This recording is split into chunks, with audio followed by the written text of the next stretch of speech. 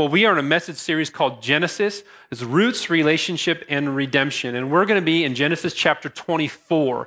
So if you would turn there, we're going to read out of Genesis 24 and the story of Isaac and Rebekah.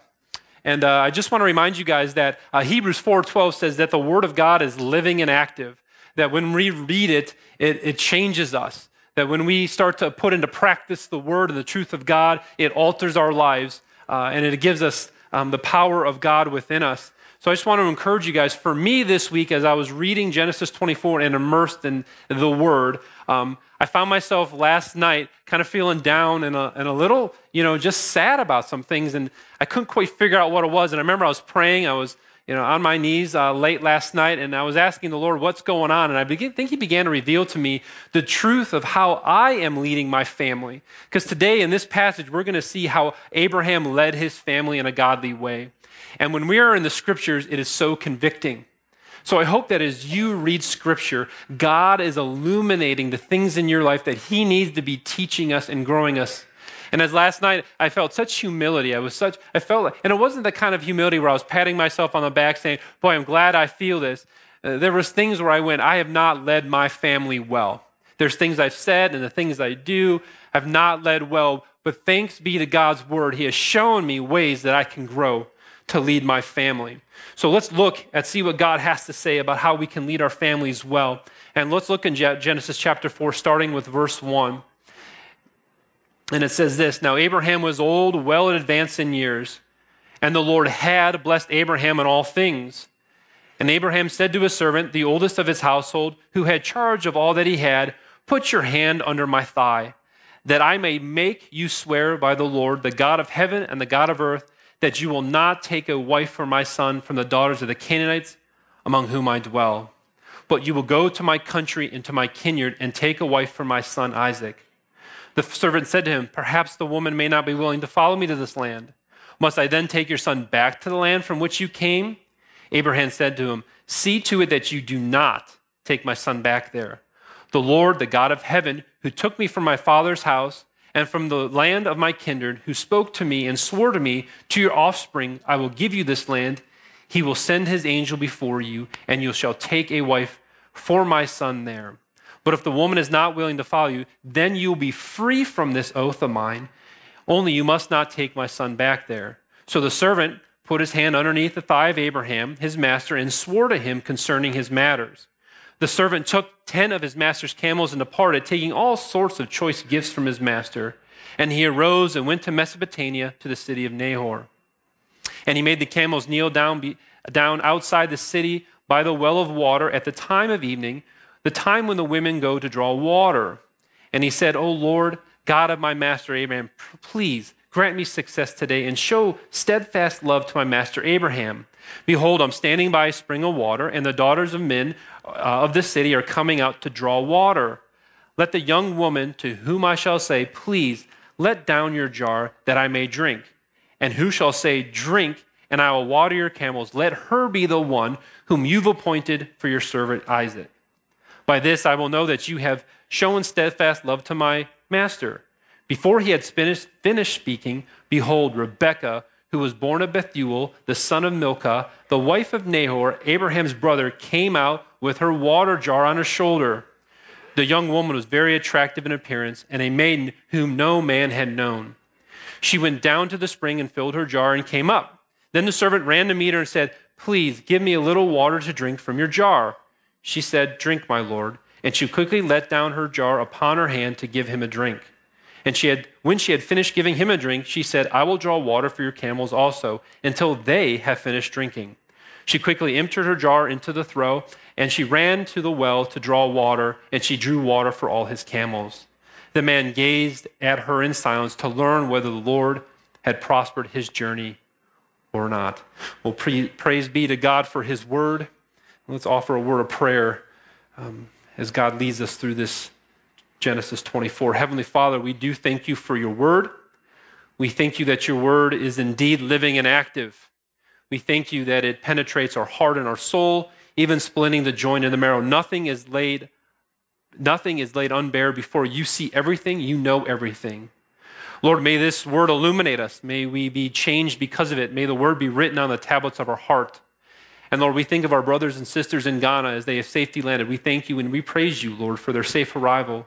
Continue to bless them with safety from illness and disease, and may they be blessed with many people coming to health physically and spiritually. And Lord, we thank you for the great work that was done here. Continue to move in those 79 children's life, that they one day and they continue to know that they are beloved children and they will be used greatly as men and women in the kingdom of you.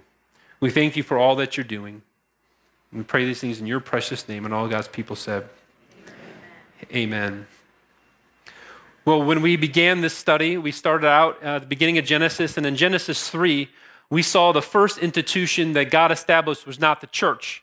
He didn't build the church, but the first institution he established was marriage, Adam and Eve and the family. And we all know that marriage has been under attack by different groups and want to minimize marriage by mocking it and devaluing it. And really, the institution marriage is under threat today. But I believe that sometimes the most destructive threat to family is from within our own four walls, within our very own families, that some of the most destructive things happen within the walls of our house. We have neighbors that live across the street, and they've just recently gone through a divorce. And the dad is no longer living in the home, and there's 3 kids living there, the youngest one being 4 years old. And anytime I come outside, open the garage door, open a door, put my hand out the door, this little boy runs to the end of the street, Sophia, Sophia. It doesn't matter if it's me, my wife. He's calling for my older daughter. Can I come over and play? And in the evenings now, the kids come over and we play. And I remember one specific evening, I was in the backyard and I was spinning them around and we were wrestling, playing tag. And, almost being 36 years old, I said, okay, guys, I need a break. So I sat down on the edge of the break and I was like, go play. And the little boy walked up on the deck and he walked down over there and he came and sat on my lap. And he sat there for just about 5 minutes. And I thought it was such a precious time because if you guys remember, back in the spring, we did a series called Life Houses. And the Life House idea is that we were going to be missionaries to the 8 closest neighbors that we have around us. And the idea was that where God has put us in the neighborhoods, we are to be missionaries. Where God has placed us in our work, we are to be missionaries, spreading the gospel and love of Jesus Christ.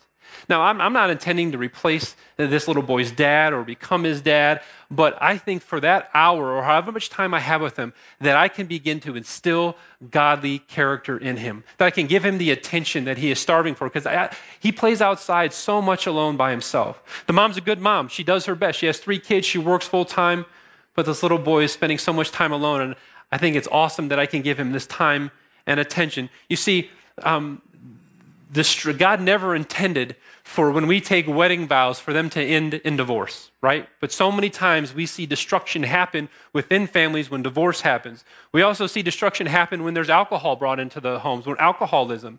I've counseled many people who said, I knew when the lights hit the driveway that my dad was drunk and we knew where to go hide and mom knew how to protect us.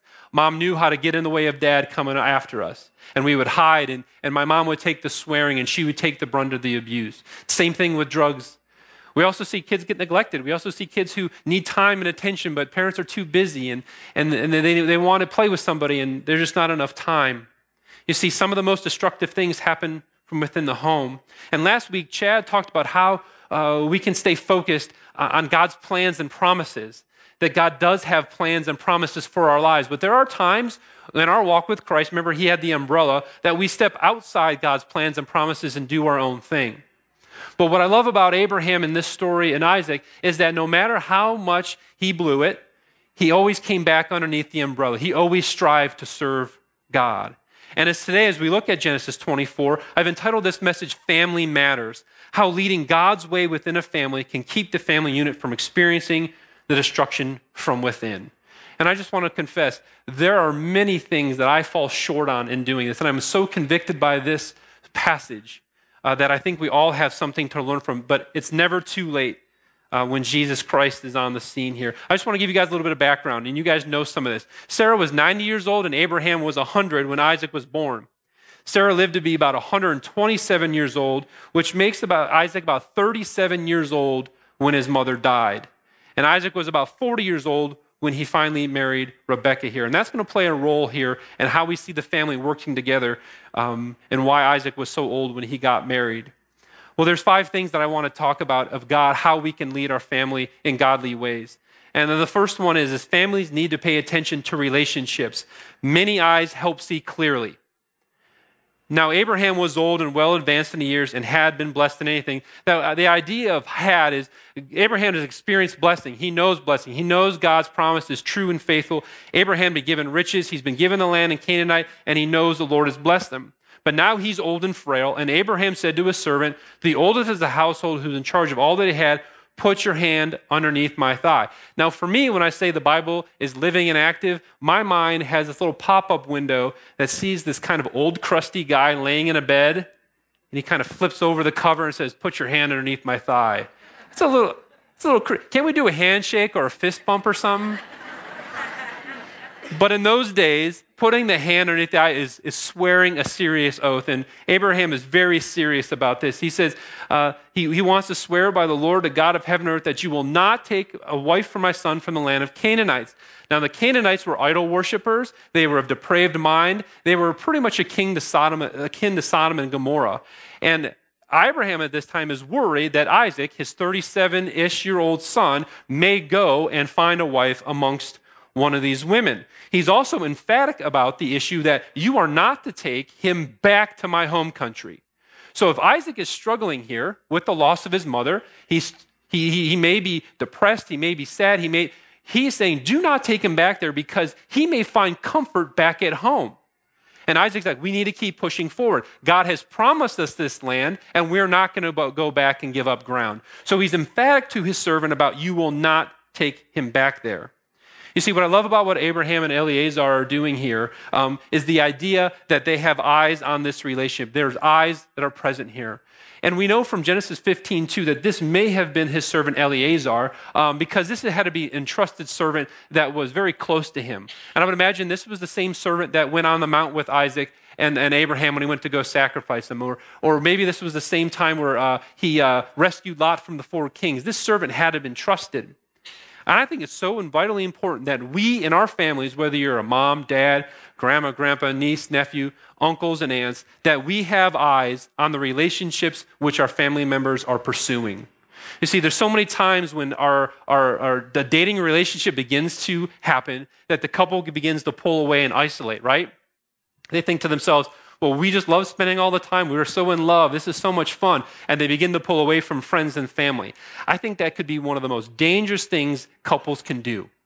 I think it's most important that there is as many eyes as possible on this relationship.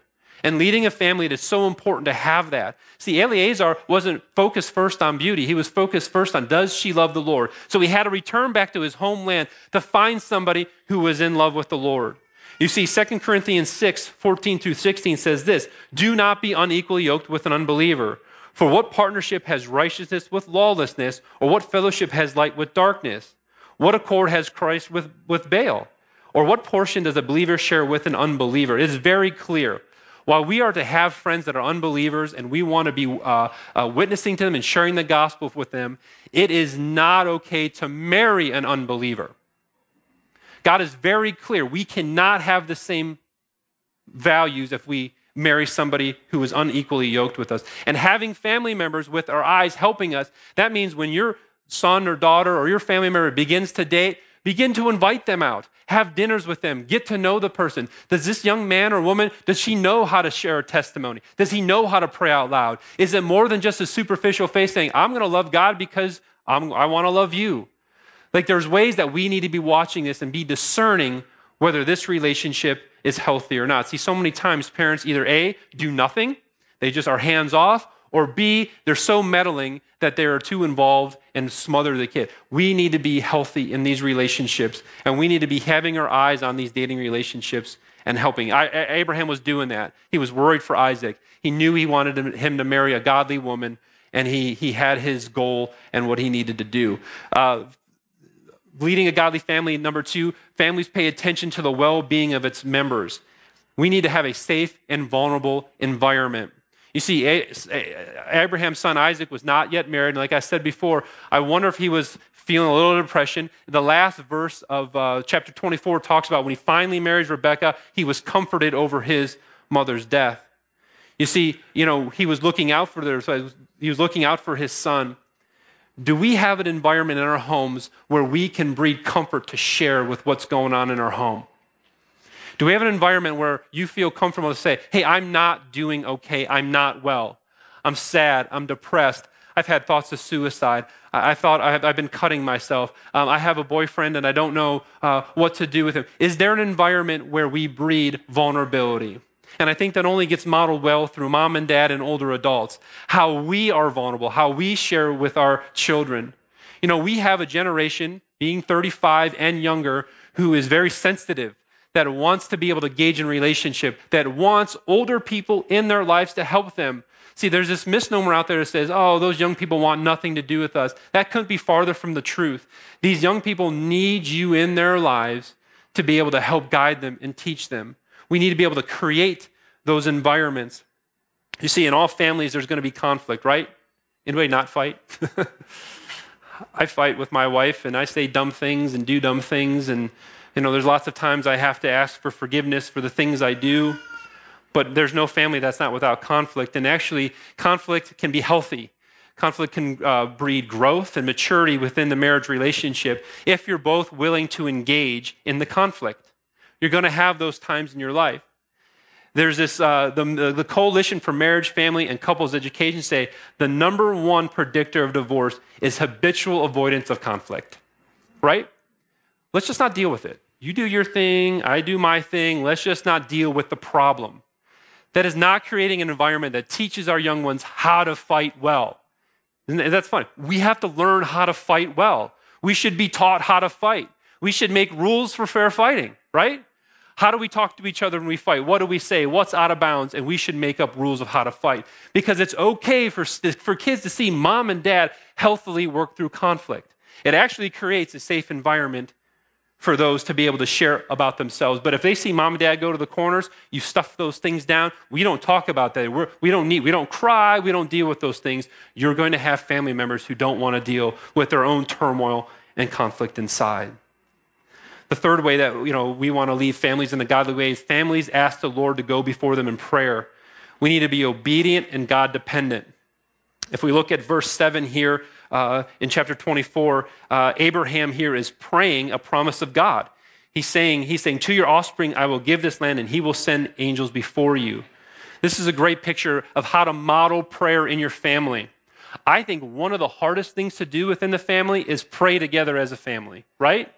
Because what? You're vulnerable, you have to be open, and it's hard work. It's a lot of work to gather the family, to hold your wife or husband's hand and pray together. It's not easy to do, but God says that it is necessary for us to be guided by God in prayer. Abraham here is relying on the promise of God, and he knows that the angel will go before him. So they know they can trust God's decision. Whether the decision is yes or no, they're trusting that God has gone before them in their guidance. In verse 12, he goes on and he said, "O Lord, God of my master," this is the servant speaking, "God of my master Abraham, please grant me success today." So we see Abraham claiming the promise. We see the servant saying, okay, I'm letting it go. You show me success. And success could either look like you answering yes or no, but I'm going to allow your will to be done. So we see the servant here opening up his hands and letting it happen. And then in verse 14, we see him praying here again. Okay, if this is the woman, let her say, "Come, drink," and let her be the one, drink the water. And we see here again that he's looking for confirmation. And I think it's so important here that we realize that if it's a no, he needs to be obedient to the Lord. And if it's a yes, we can see that this servant continues to make confirmation that this is the Lord indeed. So we see in 12, he asks the Lord for prayer to show him. In verse 26, he worshiped the Lord and praised the Lord after his answer. So after Rebekah says, yes, you have your drink and have your camels drink, he worships the Lord there because prayer has been answered. And then later in 52, he bows down again to the earth and praises God when he's finally able to take Rebecca back. So we see a model for prayer. We're praying the word. We're praying God's promises. We're going to God with open hand, asking that he guide our steps. And along the way, we're looking for confirmation. Okay, that door's open. That door's open. That door's open. Until the Lord has answered it. And if the door closes, we still can praise and worship the Lord because he has shown us clearly. So I want to challenge you guys. How are you guys doing modeling prayer in your family? Our families need to see how to seek the Lord for his will and how we can discern what he has for us in our lives. And we can celebrate it because whatever happens, we know that he makes our path straight. Well, the fourth area that I see that we can lead our families is families need to instill godly character into our loved ones. Verse 16 says, the young woman was very attractive in appearance, a maiden who no man had known. See, Eleazar was not just looking for a woman of beauty, he was looking at her character, and this woman was sexually pure. Within CVC alone, I have the opportunity in my job to do pre-marriage counseling and marriage counseling, and I love doing it. And 9 times out of 10, the couples that come into my office have already engaged in some kind of sexual activity and sin. And by the time they make it to their office, their relationship's in chaos. Well, it's no surprise that where sin is, it creates chaos and confusion. And chaos and confusion is happening in their relationship. They're fighting. They don't know what's happening. And so this vicious cycle continues. So they finally come and see us and say, we want to get married. Such a bad idea at that point. Because what we see is once they get married, they get into the relationship of marriage, the vigor of sex has worn off, and then they come and say, I don't even like that person. They've been so enthralled in the sexual fantasy that they didn't take the time to get to know each other. And then they go, I don't like you. I didn't know you did that. I didn't know you didn't believe in that. Because the sexual sin throws you into chaos. So when Eleazar was going out there, he was looking for a woman who is sexually pure. Now here is the cool and awesome thing about our Lord and Savior. If you're a person that has found themselves to be in that situation and saying, I've already fell in that area of sin, and I don't know what to do, this is where Christ has died on the cross for our sin. This is where he gave us his one and only son, that he was nailed to a cross, and that his blood, his precious blood was shed. And 3 days later, he defeated the grave and was rose again. And whoever believes in him and confesses with the mouth can have eternal life, and he remembers your sin no more. It's done, paid for. It's been paid for. So if you've been under that yoke of slavery, sin, your sin has been paid for. We no longer have to live as a slave, and we are a new creation. We are a new person. We are living new. So we no longer have to live that way. But now the time is to live a holy life. You see, my family and I went to Broadview Heights for the home days. And I like going to home days. I like doing that stuff. We like funnel cakes and the rides and all those sorts of things. And the other day when we were there, I was amazed to see 11, 12, 13-year-olds wearing tube tops and shorts where their butts are hanging out of them. Now, this is not like 18, 20-year-olds. These are 11, 12, 13-year-olds. And my Sophia, who's 6 years old, said, Dad, why are they all showing their bellies? I didn't know what to say to her at that point. But I want to say to those dads and those moms and family members of those girls, they are not looking at your character. These are little girls, and it's so disturbing to see older men checking these little girls out.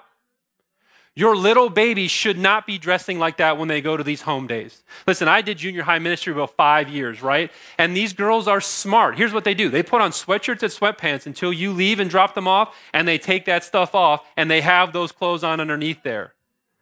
But listen, these little babies cannot be dressing. We got to be modest. We got to think about our purity. So if you're one of those dads out there, be thinking about those. If they come up with these little teensy-weensy shorts, don't let them go out of the house with them on. But also, too, I want to challenge you guys. That's not, you shouldn't wear those. I'm going to burn those and cut them up. I think it needs to be a relationship of understanding and vulnerability. Come here, baby. Let me talk to you. This is why I want you to keep pure. Because it's my hope and prayer that when my Sophia and Naomi and Estella get married, they walk down that aisle and they said, I made it, Dad. I was pure. And in today's society, that doesn't happen. But we need to fight for our little 79 children who have committed their life to Christ. So we need to be pure.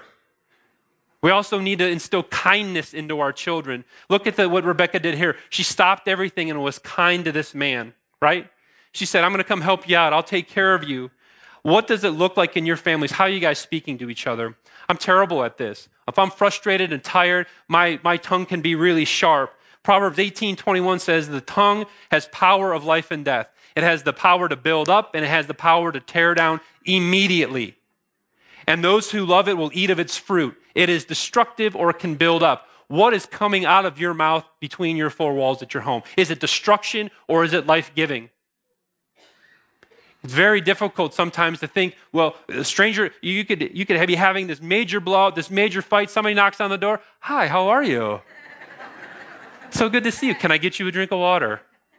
It's unbelievable. Your children are watching this, and this is something that has convicted me. How am I leaving a legacy for my kids in kindness to my others? Also, too, we see Rebecca is what a servant we have here.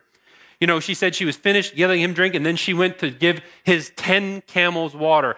Camels can drink up to 20 gallons of water. Okay? She had one jar, 10 camels. They can drink up to their fill. She worked her butt off to make sure that these camels were well taken care of. She worked hard. She was a servant. And that's something that we need to instill into our families, that we are to be servants of others. Christ came to serve, not to be served. Are we showing our children, like, if somebody needs help on the road or if somebody needs a door open for them, am I instilling to my children how to help and serve, or am I waiting to be served? It's the kind of thing, too, like when you think about it, like when you're just getting into bed at night and my wife Susan would say something, Dean, can you give me a drink of water? Really? Can't you get your own water? Don't we have all those conversations? Well, are you going to take the trash out? Well, yeah, I'll take the trash out. Well, give me a minute, okay? We all have these conversations.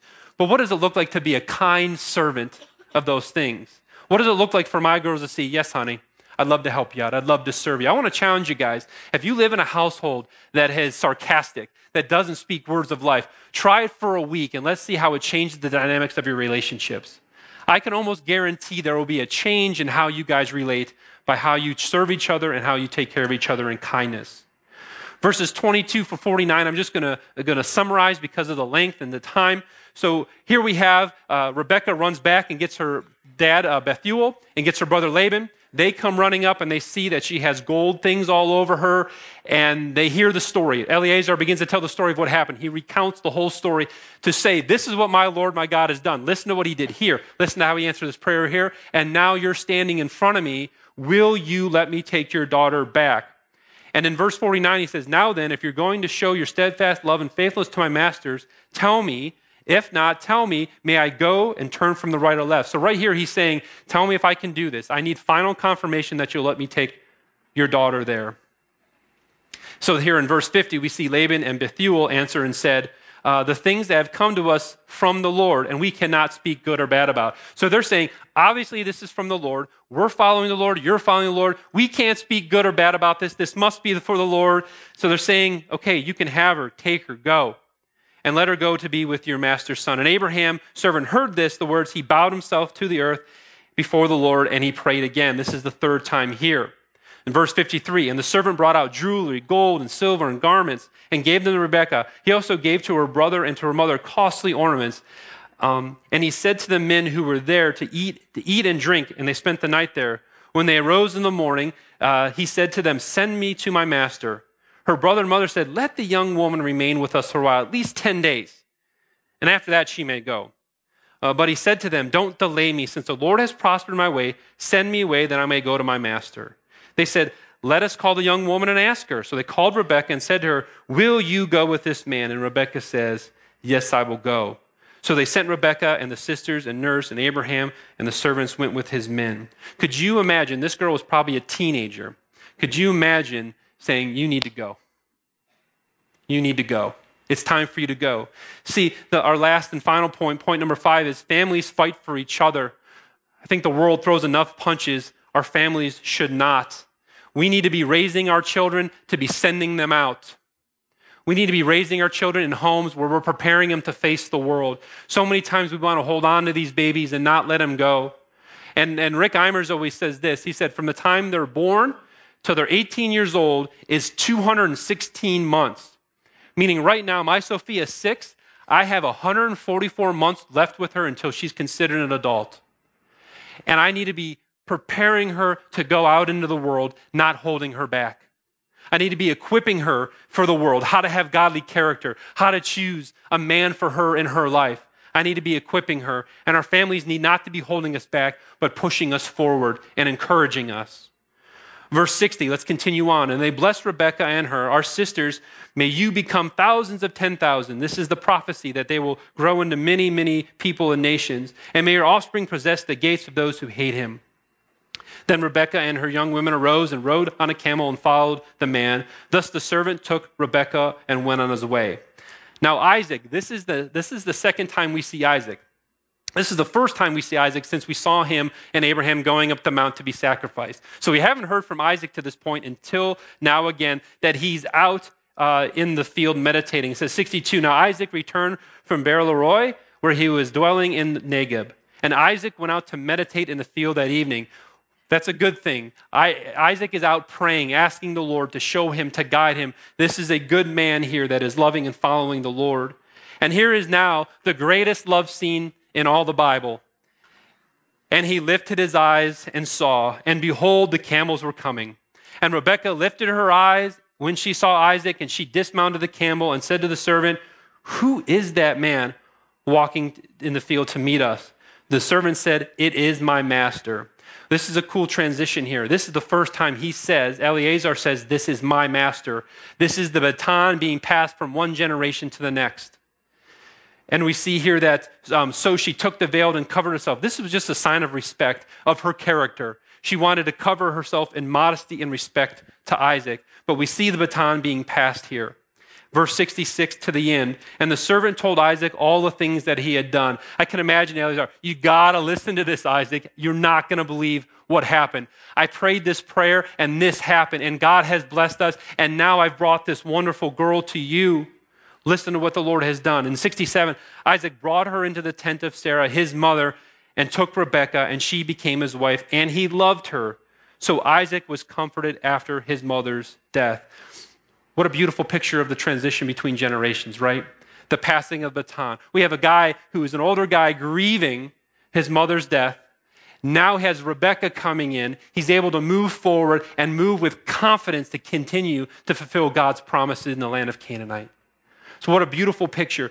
And I pray that we can too pass that baton off to our next generation well. Whether you're an aunt, uncle, grandma, grandpa, we are responsible for passing the baton to the next generation. You see, to the end, we see God is testing Abraham with the will of Isaac his whole life, right? And Abraham looks towards the next stage of the promise that God, so he needs to act with decision. You know, we don't know all the answers in our life. We go with open hands. But what we do know is that we can trust in the Lord with all of our hearts and lean not on our own understanding. In all of his ways, he will make our path straight. You see, that courageous obedience of individuals over these family matters can shape the future of all of our families. The truth to take home, leading God's way within a family takes clarity and urgency. It takes clarity. You might want to sit down today and talk with your family. What are we about? Who are we about? Who are we going to follow? And what is our mission? And we got a great reference in the Bible to say, this is how we are to live obedient. This is how we are to live our lives. So we are to go with clarity. We are going to serve Jesus Christ, and we are to go with urgency. We are to go knowing that God is the one whom we need to follow with urgency. So today, you may have come here not knowing Christ. And if you don't know Jesus Christ as Savior, there's a little box here that says how to commit your life to Christ. If you are somebody who's heard the word today and you believe in your heart and confess with your mouth that he is Lord and Savior, we're asking that you just check that box there and let us know today that you've placed your faith in Jesus Christ. Leading God's way within the family takes clarity and urgency. And I pray for you guys that there are some good conversations as you guys go throughout your week. Let us pray. Heavenly Father, we acknowledge that without your way and your guidance, we go nowhere, we know nothing.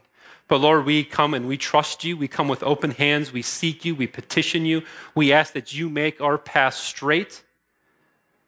And Heavenly Father, we pray that we can be obedient to you and your word. Lord, we thank you that we have fallen short as husbands and wives, as fathers, as mothers, as grandma and grandpas, as aunts and uncles. If we've fallen short, we thank you, Lord, that redemption is near, that you redeem all things, that you forgive all things. for those who ask and repent. May today be the day of repentance, Lord, where our families are altered because you have changed us. You have opened up our eyes and the word has been illuminated to us that we may change the course of our family. Lord, we know that family matters to you. So help us, Lord Jesus. We love you, Lord Jesus. We need you in all things. And all God's people said, amen.